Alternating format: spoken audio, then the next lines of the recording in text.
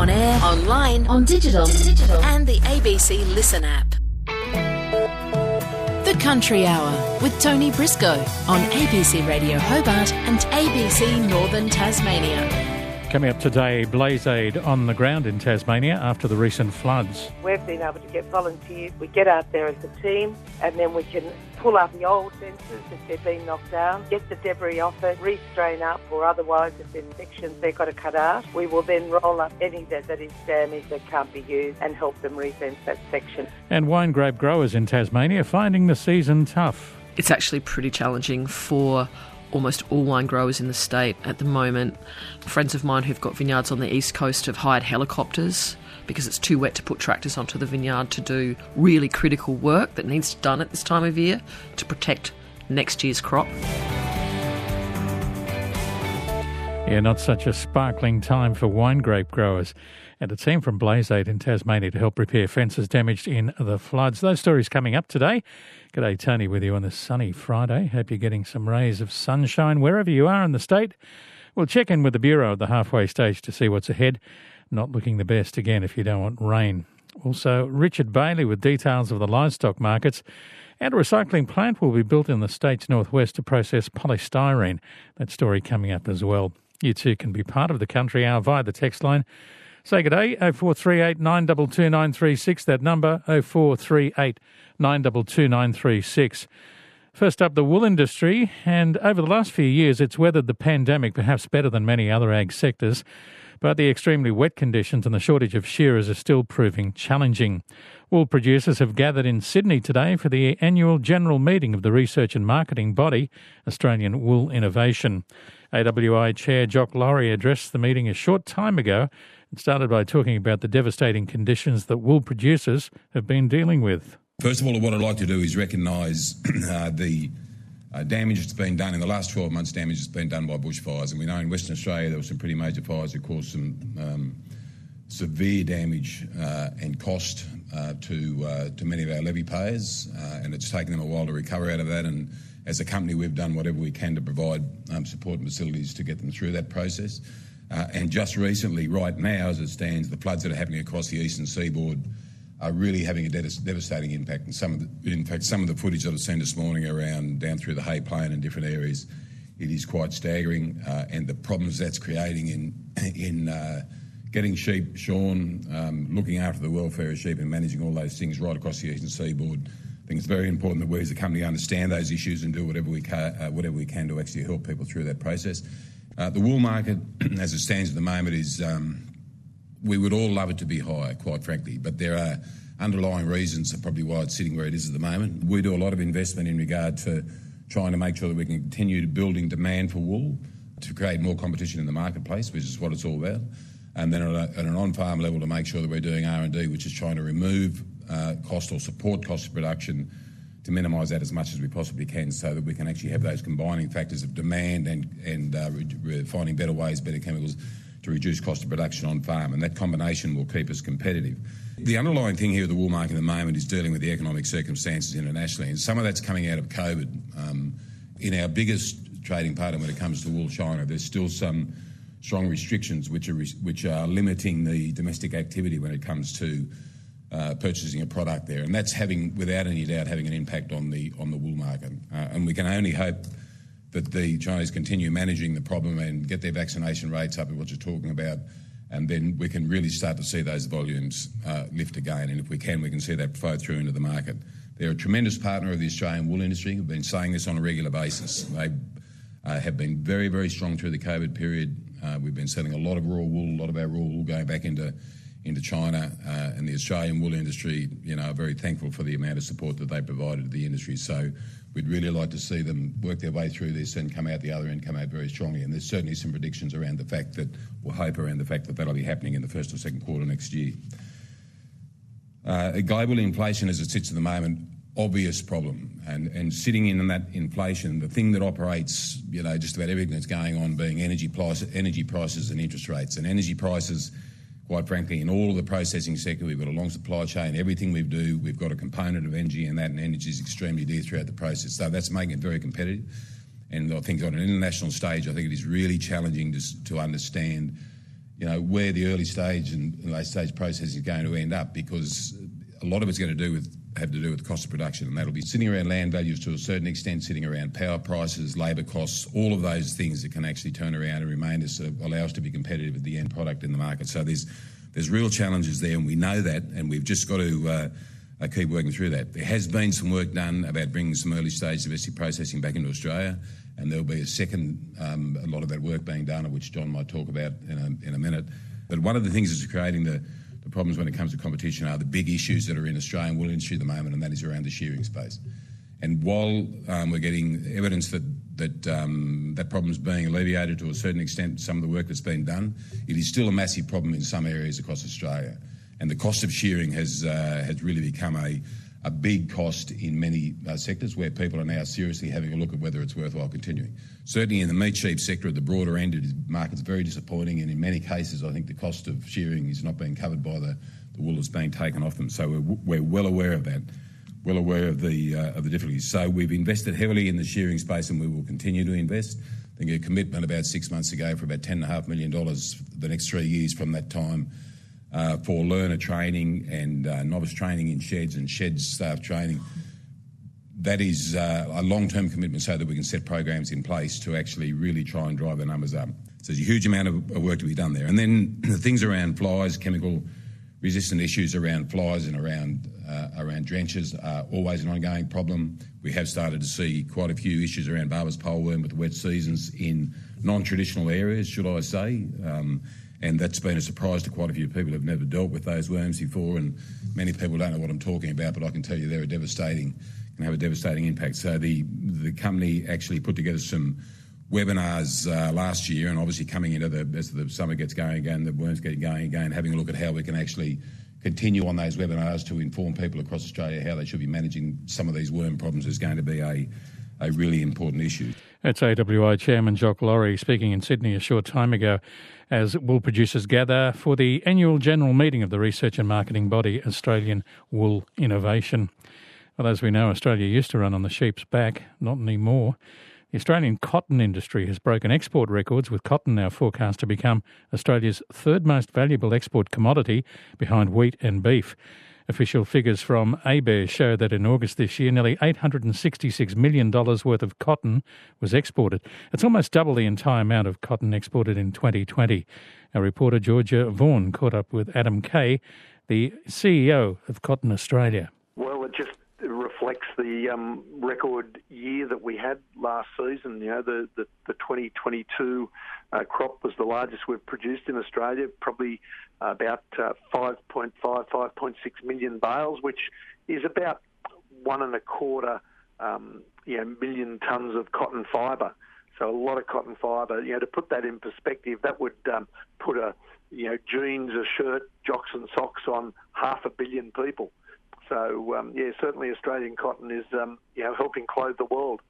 Yeah, wow. And so it obviously has had a huge increase, as we've seen, and it's potentially it was the drought that had an impact on previous seasons. But what about the flooding that we've had? Has that not actually had a bigger impact as we think it might have? Well, the flooding is probably having a bigger impact on the upcoming season, but certainly we've got a number of farmers that have been, badly impacted. Look, there's a lot of people, hurting out there. There's real impacts on their winter crop. There are some producers that have still got some cotton to pick. There's still a little bit of cotton in the field. So hopefully they can get onto that when things dry out. And there's also a lot of the round modules sitting in the field that haven't got to the gin yet, and hopefully they're going to be okay. We can get them to the gin and get them processed.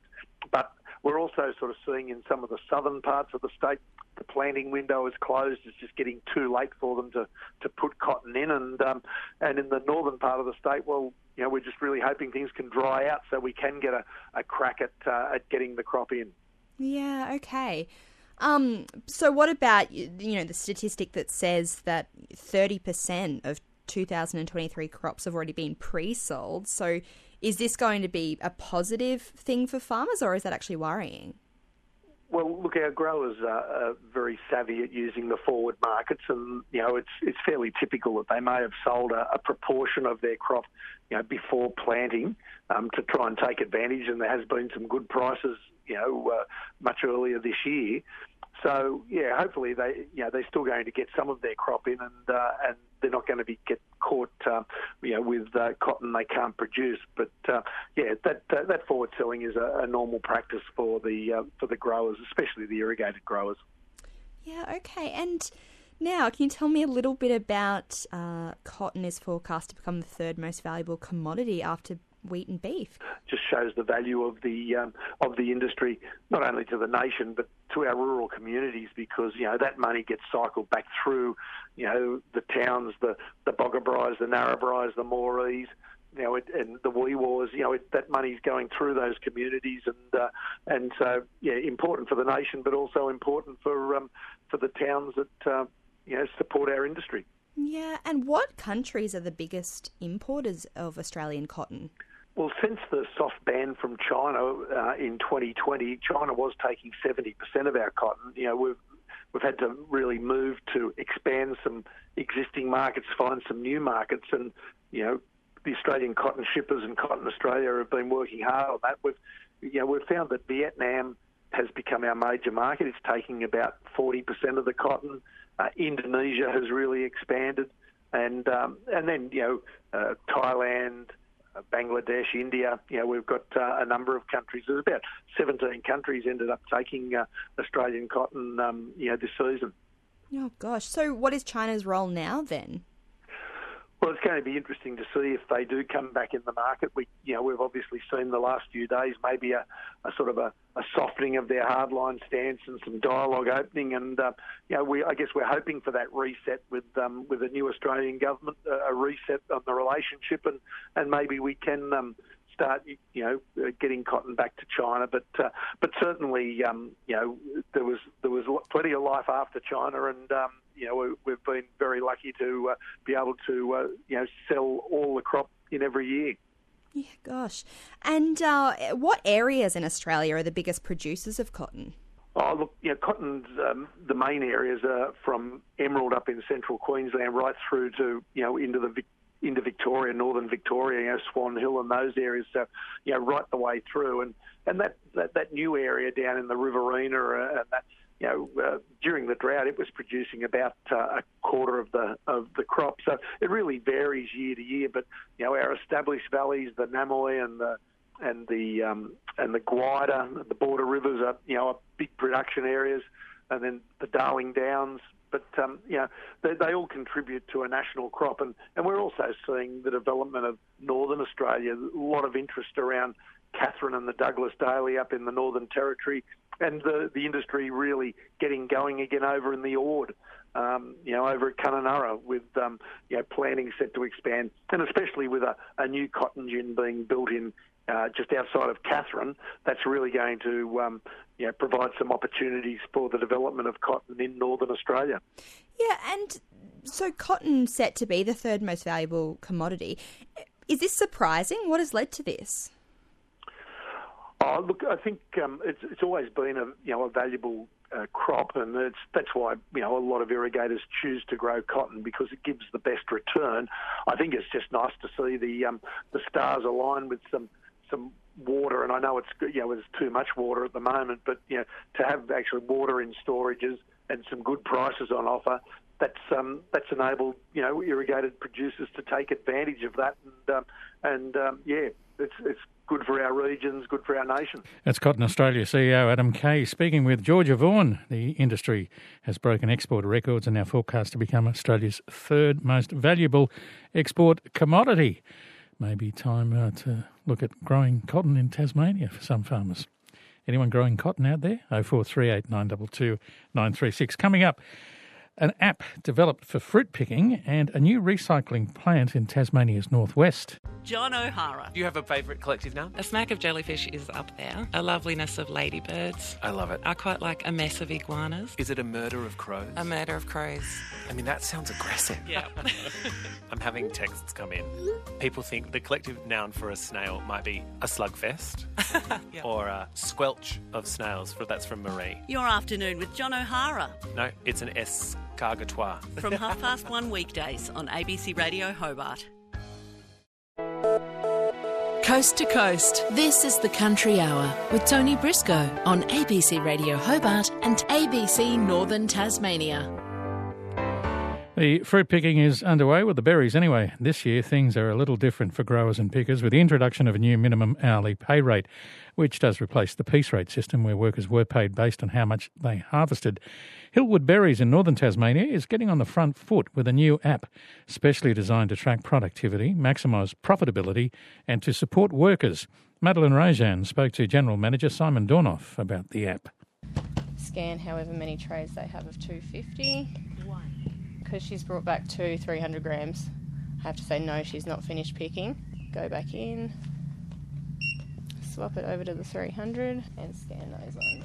We needed to look at things from a really, truly productivity-based approach, whereas before it was anybody could come and pick and you'd have your good pickers at the top and you'd have your lesser skilled pickers at the bottom, and that distribution was quite wide. Now we need to manage that distribution. So once we'd done the initial analysis on what our exposure might be with top-ups and how to manage that, we thought about building an app. It's purely an app that we've built that's in-house, that we're able to monitor the workers through the day and how many trays they're picking in terms of kilos per hour, and that allows us to then make decisions whether we need to bring more people into a field, whether we need to performance manage or improve some of the workforce that are struggling to get up to speed, rather than just leave it to a decision at the end of the day. It's quite known to be a really community type activity, you know, lots of different people coming to pick the fruit and with friends and other people in their community. And obviously not everyone will now be able to pick to that rate of $25 an hour. Was one of the reasons for creating the app to sort of help upskill those who couldn't pick to that rate but still want to partake in the activity of fruit picking. We want to pay correctly, and we make sure we pay correctly. So, but with that comes an accountability to the workforce to ensure that we are remaining profitable, or at least break even at times, like public holidays.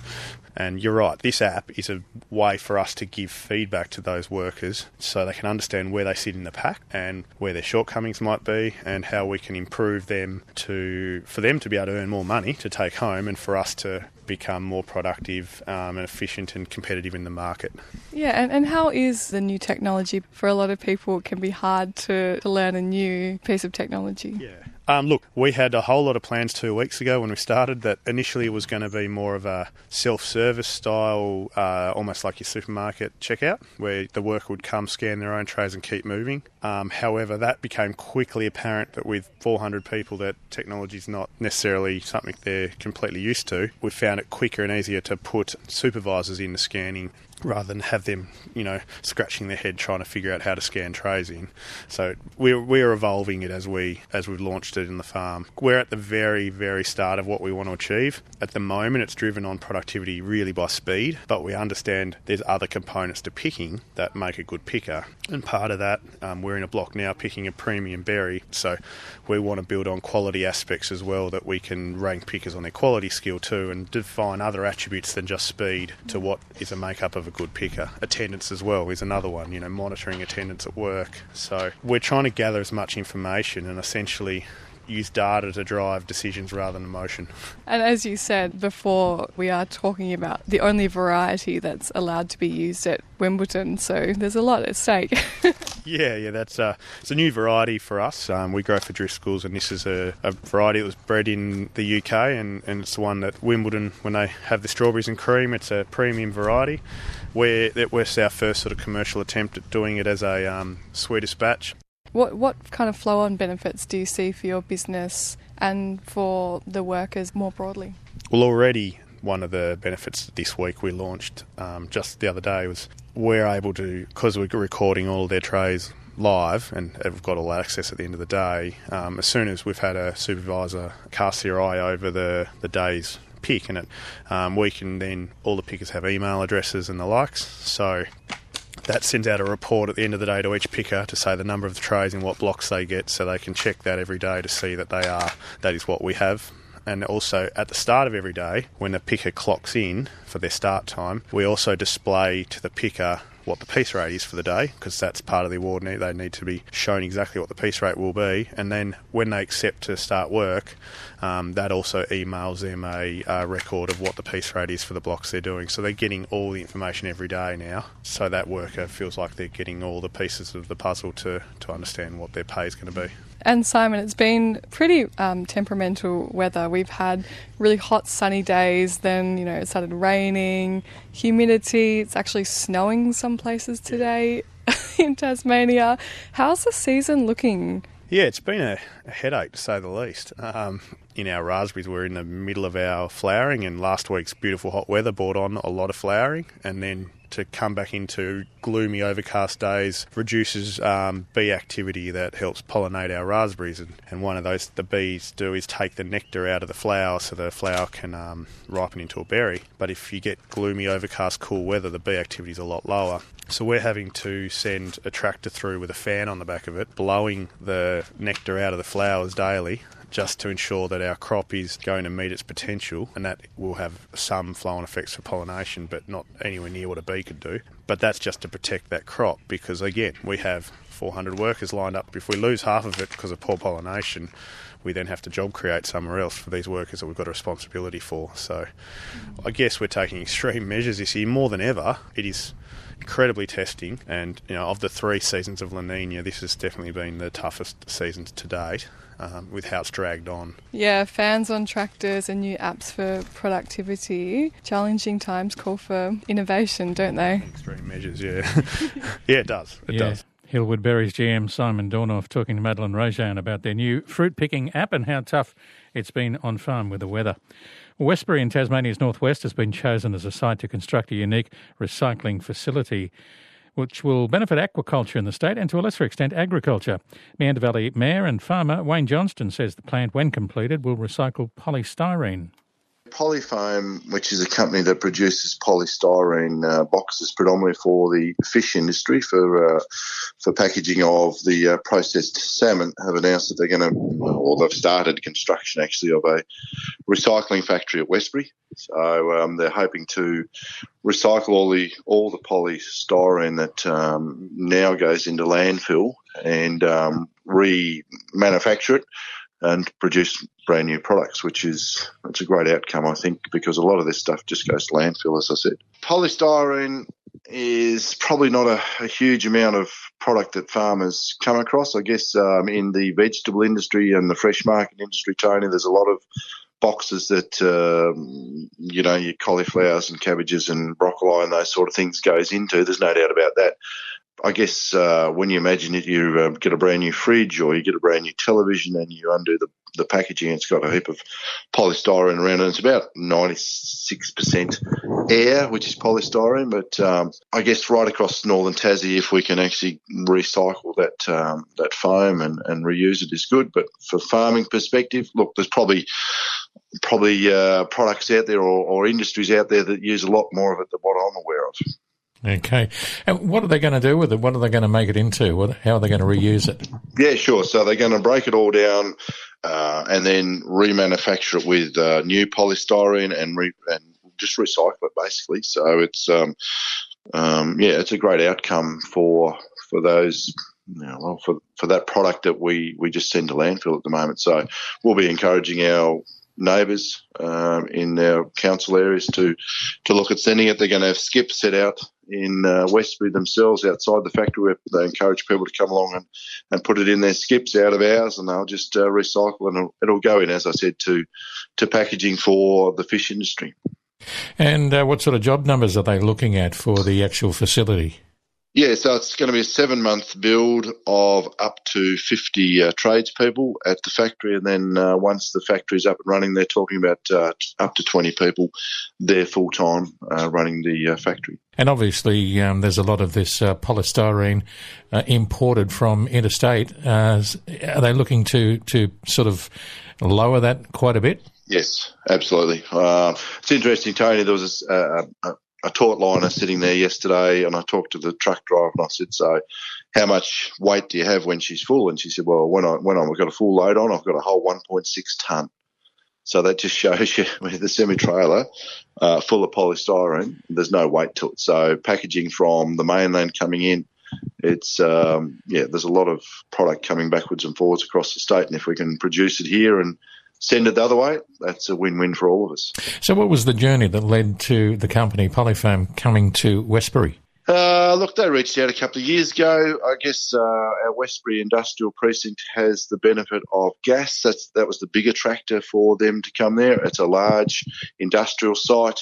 The road access is really good. The infrastructure is really good. And they were looking for a central place in Tassie, and they decided on Westbury. I think they've already got a facility in Hobart, but this is their northern facility. So which is a win for Westbury. Okay. Now, on farm, have you had enough rain? We have, Tony. There's more rain coming Saturday and Sunday. Our potato ground has been ready to go sort of all but for the last 2 weeks, and every time we had 60-odd mils of rain. Last week, forecasted more this week, so lots of grass. Our lambs, we've just finished weaning our lambs, and our lambs just haven't done this year because the grass is just too juicy. It just hasn't got the goodies in it. And of course, everyone's worried that they can't get their silage off at the moment because it's just too wet. So, you're talking to a farmer, you realise I'm always going to be whinging about something. How are the cows faring? The cows are going well, actually. Our cows, and talking to our other dairy farmers in my area here, the cows are milking well, so which is good. We've had some damage when the floods came through with crossings and creeks and so forth, but at the moment they're milking well, which is really good considering where the price is. Yeah, so what are you looking forward to in the next 6 weeks? Just that one word, sunshine? Sunshine, look, things will steam along really well if we can get some heat, but that cold snap the other day, and I guess the best thing about it so far is with our ewes and our lambs, we haven't had to worry about fly strike as such yet, but that'll change, no doubt. But yeah, we need to do some silage, we need to do hay. Best thing about it so far is we're not irrigating. Yeah. So, okay. Yes. Just got to watch the wet feet.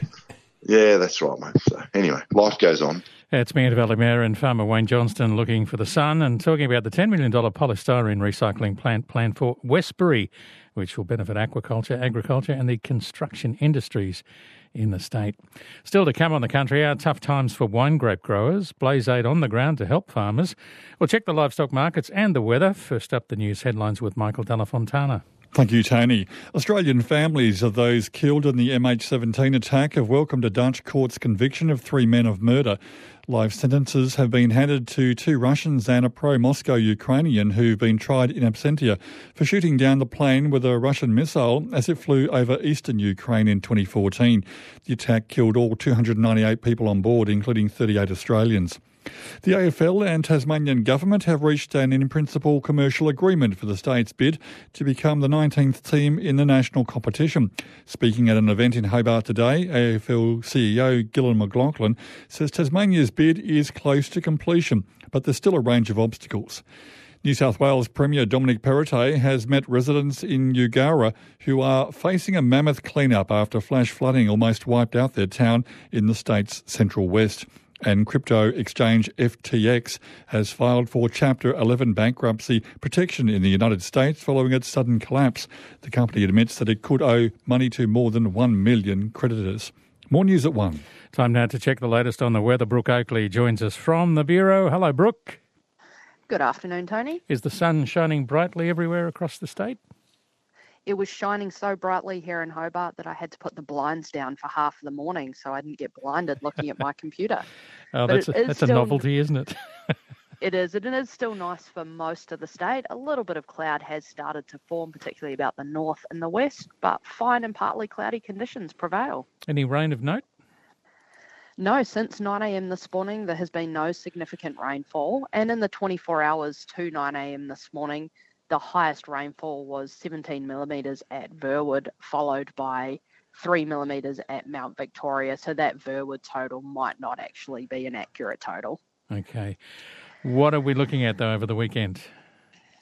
Well, the fine weather will continue for today, and it is also relatively warm with maximum temperatures in the high teens and maybe early 20s. So for today, fine apart from some possible light showers along the east coast and about higher ground in the north. But there is a wet weekend on the way. We have a rain band that's going to move over the state from the northwest from Saturday afternoon through till Sunday morning, and that'll bring a significant amount of rain to the north of the state, broadly 20 to 40 millimetres, particularly about higher ground. So this is likely to lead to renewed river rises. At this stage, we're looking at minor flooding for northwestern and northern catchments with possible isolated moderate flooding. And so currently there are still minor flood warnings for the Macquarie and Meander rivers. Those are easing over the next couple of days, but once it starts raining on Saturday, we're likely to see the rivers starting to rise again. Once that rain band moves through, we're into a generally westerly stream for the next few days. So on Sunday, there'll be showers to follow the rain band, more frequent about the west, and also some possible thunderstorms about the northwest on Saturday and then about the northeast early Sunday, and again the north and west on Sunday afternoon and evening. But that's not all. We're expecting a cold snap on Monday. So we've got some very cold air to come across, and we'll see snowfalls lowering to around 500 metres on Monday evening, and some fresh to strong and gusty west to southwesterly winds developing. And it'll remain cold, showery and windy for Tuesday as well. Okay, now warnings. What have we got at the moment? Well, there are those minor flood warnings for the Macquarie and Meander rivers, but no other warnings for today. For tomorrow, there's a strong wind warning for all coastal waters except the central north coast and Banks Strait and Franklin Sound, and also a strong wind warning for Storm Bay. And the coastal waters in swell. Brooke, what's happening out there? So pretty light winds out on the coastal waters right now. Southeast to northeasterly winds at 5 to 15 knots, tending northeasterly 10 to 20 knots this evening and reaching up to 25 knots about the northwest. And then tomorrow we start with northeasterly 10 to 20 knots, but reaching 20 to 30 knots about the northwest. Then the winds will increase to 20 to 30 knots throughout during the day. For the swells today in the west and south, we've got a southwesterly of 2 to 3 metres that will gradually decay to around 1 metre on Saturday. And the wave rider buoy at Cape Sorel is currently reading 3.2 metres. In the north, a westerly below 1 metre. And in the east, a south to southeasterly of 1 to 1.5 metres, tending east to southeasterly around 1 metre tomorrow. And the wave rider buoy at Marar Island is currently reading 1.3 metres. Terrific. Thank you, Brooke. Thanks, Tony. Brooke Oakley from the Bureau with all the information for you that you need regarding the weather. We'll talk about sparkling wine in just a moment. Tune in to Nightlife with Philip Clark and Indira Naidu. Hasn't fallen over yet, so that's good. Does give you an advantage. Thought-provoking discussions to get you through the night. Good to hear from you again. What do you think? It's really been a remarkable thing. Well, how many times do we sit back and watch this happen? From an ethical point of view, is it okay to cheat? How do they go about it? I've got no idea. I'm not of that persuasion. Nightlife. Yeah. It's good. Every night from 10 p.m. on ABC Radio. It's the Country Hour with Tony Briscoe on ABC Radio Hobart and ABC Northern Tasmania.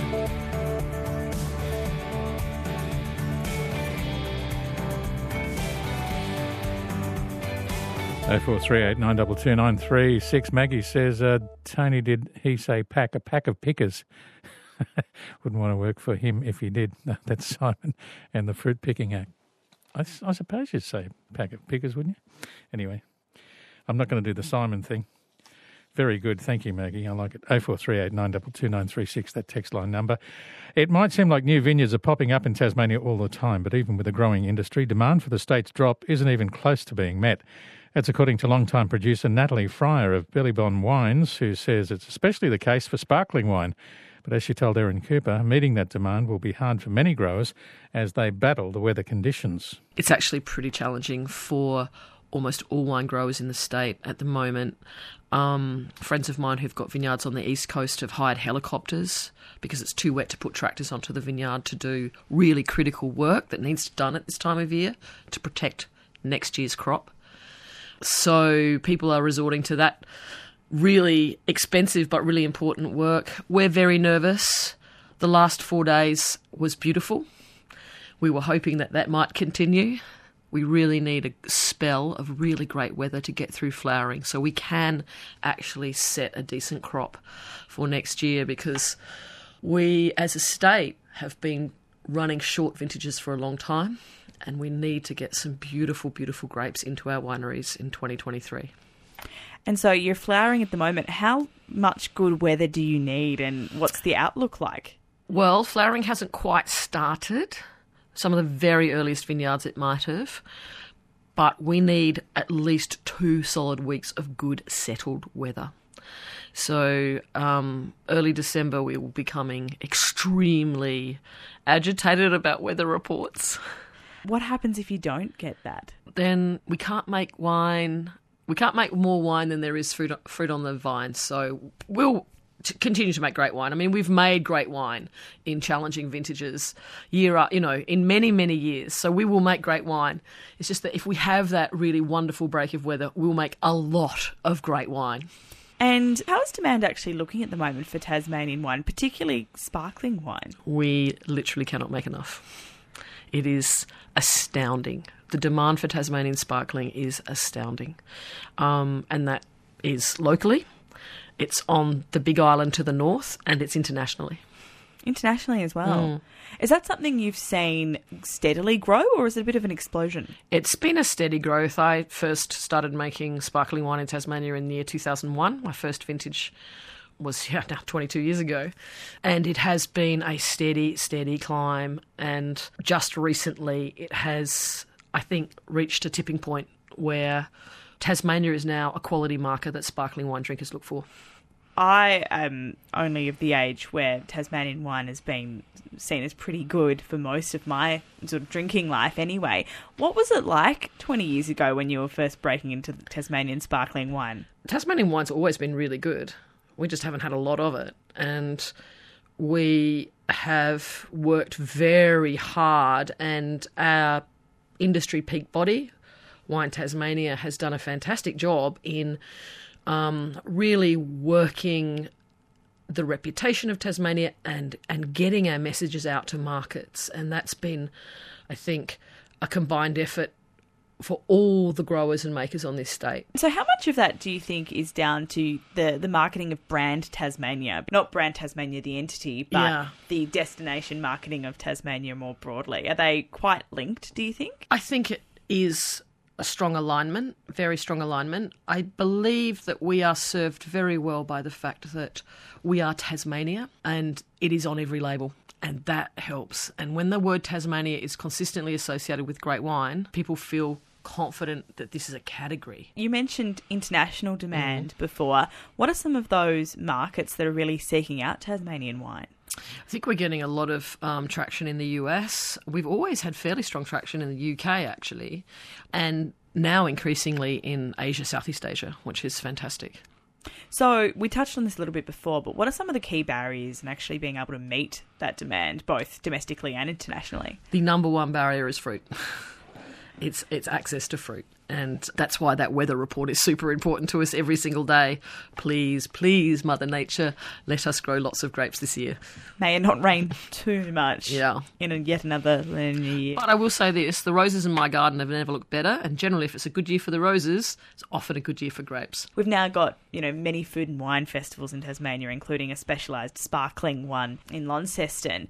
Tell me a bit about your involvement with that and how you feel about the fact that these are so commonplace now. It's amazing to have great wine and food festivals. Effervescence is obviously sparkling focused. My Little Wine Company is a sponsor of that, along with many other great wine producers in Tasmania.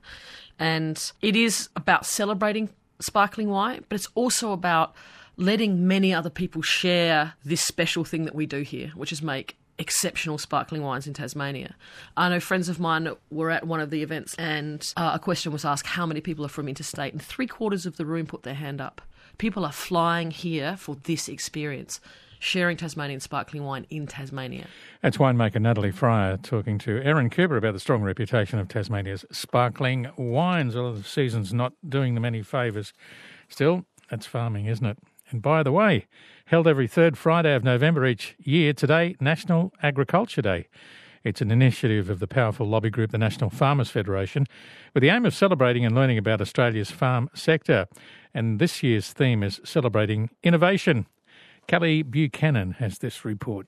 Well, there's no better spot to test the sturdiness of the bridge between the city-country divide than in a state capital on National Ag Day, when the message is loud and clear. Kay Tomarup, Scenic Rim Dairy Farmer and Queensland Farmers Federation Director. I was so inspired by people talking about the way that farmers are innovating and the way that we're embracing the fact that we need to make such change for climate change and for profitability as well. So I've got a page of notes and I'm really excited to go back and think about that. Wendy Agar from Queensland Farmers Federation. Certainly love seeing ag being celebrated at National Ag Day. I think the opportunity to showcase what is being done in agriculture, and certainly the function today, was a brilliant opportunity to position agriculture as an innovative sector. And I love that the focus today was really on that profitability, purpose and productivity are all the one and the same, and especially the focus on that it is about people. National Ag Day was the brainchild of mining magnate and beef farmer Gina Reinhardt, whose company, Hancock Prospecting, was joined by the National Farmers Federation and the Department of Agriculture and Water Resources as the foundation partners supporting the day. Lobby group, the Queensland Farmers Federation, held a breakfast with a panel discussing innovation, resilience and sustainability. Its president, Joe Shepherd, says it was too good of an opportunity to miss. We see and we're aware of the incredible journey around innovation and sustainability that so many commodity groups in Queensland are leading. And as Terry said this morning, Australian ag is leading the world in sustainability and innovation. I think farmers have always been resilient, and I think it's, the nature of where you live, often in isolation, and we, as farmers, you have a bit of a can-do, find solutions culture. But certainly in terms of disaster response, we're seeing an increasing trend, I guess, or move in Queensland agriculture to preparedness. We do have, good science coming online, and farmers are really turning their thoughts to how can I be as prepared as I possibly can be. Another function is raising money for rural communities. It's called Big Dry Friday, and stockbroking firm Morgans has been involved for 5 years, raising more than $3.4 million and hoping to raise another $1 million today. Executive Chairman Brian Sheehan explains. The concept of the Big Dry Friday was basically, at that point, was to a bit of a double entendre, which was to basically say, look, just try and sacrifice you would have on a Friday lunch or Friday drinks or whatever, and donate to some of these rural charities. What happened was we got really strong engagement from our staff, from the bottom up, and that was really, from a business perspective, that was really an amazing thing to see. So what we saw there was really something there which helped create this engagement with people from some of their connections into the country. There has been clearly some important natural issues over that period affecting parts of Australia, but also there's the ongoing issues of mental health, the lack of access to sort of good care, good doctors, etc., and also ongoing education. As I said, I suppose the shrinkage of some of the regional towns and the ability to get good education services. So, there's what we would call our sustainable component of charities within Big Dry Friday sort of beneficiaries this year, and also the ones that might need particularly more help at any particular time.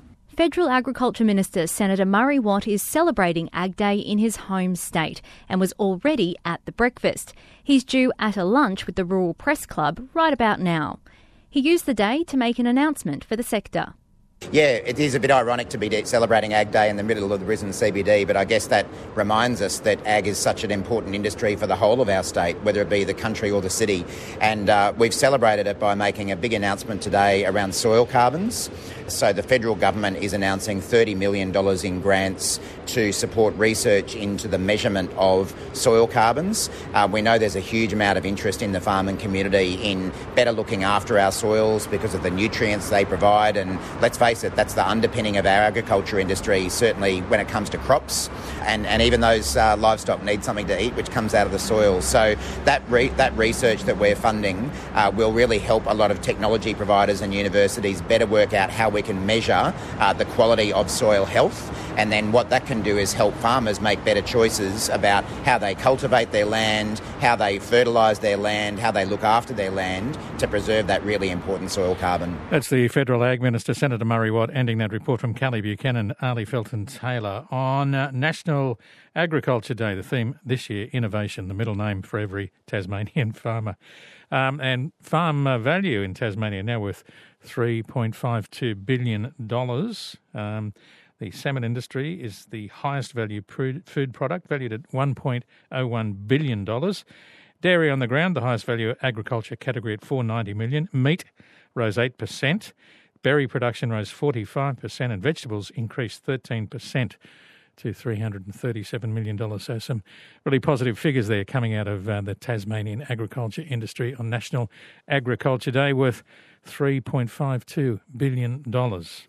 Well done, farmers, doing your job.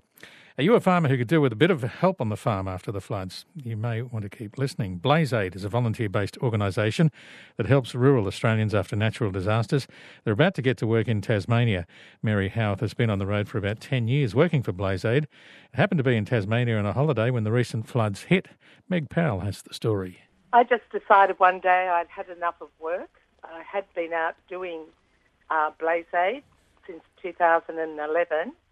And then I just thought it's time to get a new life. So I took off, and then I started coordinating camps rather than working in the paddock. So I've done 18 camps so far. Gosh. And you're down in Tasmania at the moment. Was that for BlazeAid that you came down? No, actually, Meg, I came down for a holiday. But then when I heard Kevin mention that some of the farmers were needing a bit of a hand, I decided to get in contact with Melissa, who's now running as his daughter. And so now I'm sort of trying to get some volunteers together so we can go out and help some of these farmers that have been impacted by these floods. So what have you done so far, and what have you been hearing from farmers? Well, it's been a little bit hard, Meg. I think because BlazeAid hasn't been down here very much. It's mainly been on the mainland. But a lot of people don't know about it. Some people do. So it's sort of not out there. Most of the time we all get in contact with the shires, with the council. Some of them do have a disaster management section within their council, and the farmers can register them with them if they need help, which then in return BlazeAid does get in contact with them. We've passed on the name and numbers of these property owners, and then we go from there. We then set a camp up and we get volunteers in and go out and try and help these farmers get back on their feet. First thing we start on mainly are the boundary fences, which are going onto main roads like highways or something like that. We'll work on that if they do have stock to retain, and then we start working our way around the farm. So at the moment you've got your eyes on the Tasmanian farmers who have been affected by these floods. What kind of stories have you been hearing, Mary? Well, it's very hard, Meg, mainly because a lot of them have still got their everyday chores to get done, feeding or cropping, whatever they're doing. But then when they've got to fix up these fences too, it makes it very difficult when you're trying to do it on your own. So that's where it's been good with BlazeAid. We've been able to get volunteers. We get out there as a team, and then we can pull up the old fences if they've been knocked down, get the debris off it, restrain up, or otherwise if there's sections they've got to cut out, we will then roll up any that is damaged that can't be used and help them re-fence that section as well. But they're struggling, the ones that have been in contact. But if there are farmers out there listening to this that do wish to register for some assistance, if they get in contact and go to blazeaid.com, there'll be a telephone number there where they can give Melissa a call to be able to register for assistance down here. And that's all entirely free, as I understand it? Yes, it is. It is. Sometimes we do ask for lunch or morning tea. If they a sausage or two. But if they can't provide it, it doesn't really matter. At least we're giving them a hand to get that back on their feet. And there's so many farmers at the moment that need it. Yes, definitely. They do a great job. BlazeAid's Mary Howarth talking to Meg Powell about some fence building they've got coming up. And it's starting near Scottsdale in the state's northeast. And Mary having a holiday in Tasmania when the floods came. If you would like to register to receive some help or to volunteer yourself, you might be able to help somebody else. Head to blazeaid.com.au, blazeaid.com.au. It's the Country Hour with Tony Briscoe on ABC Radio Hobart and ABC Northern Tasmania.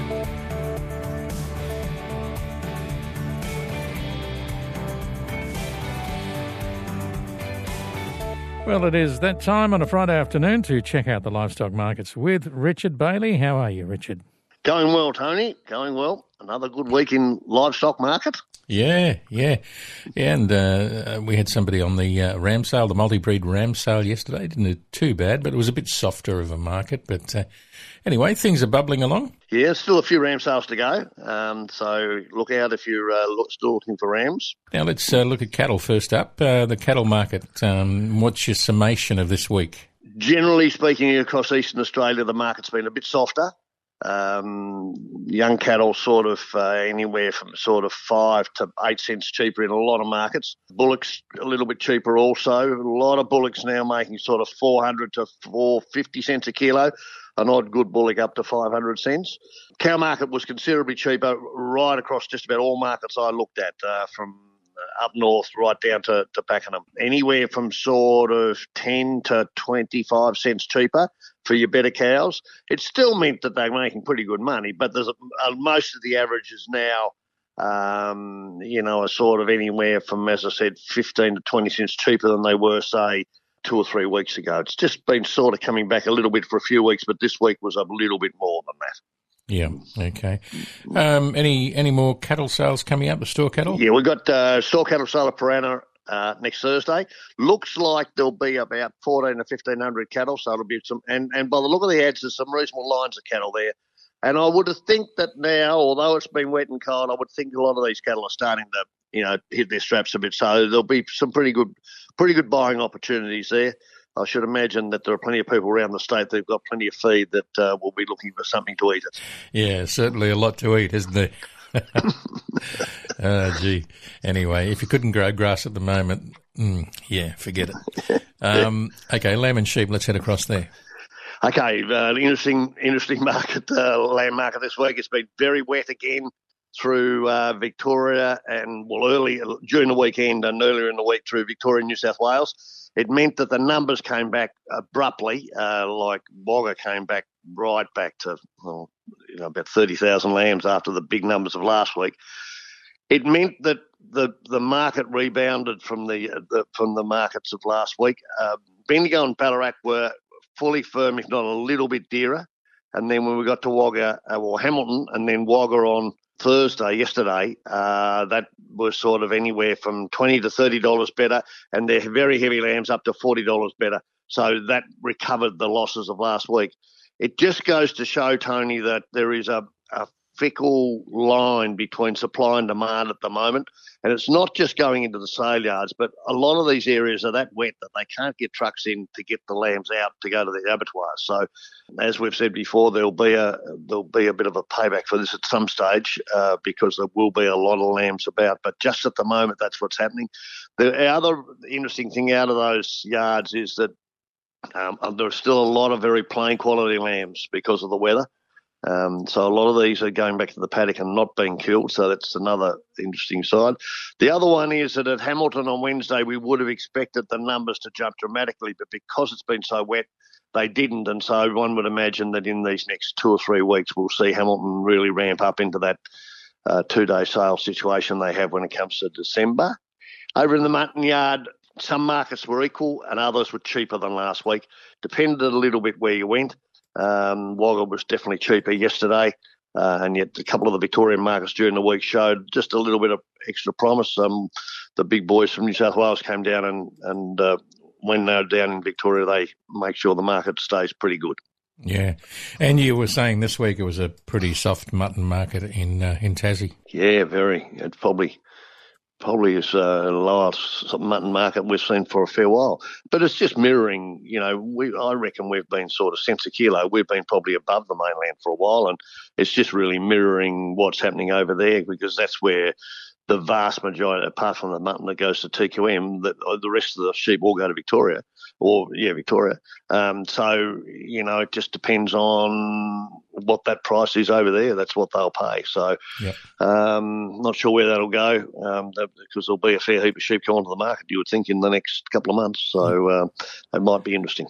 Okay, Richard, you have a great weekend. Good on you, Tony. Yeah, Richard Bailey back with us next Wednesday to check out the Powrana markets. That is our Country Hour for the week. Have a productive and safe weekend, whatever you might be doing, and we will catch you after midday Monday.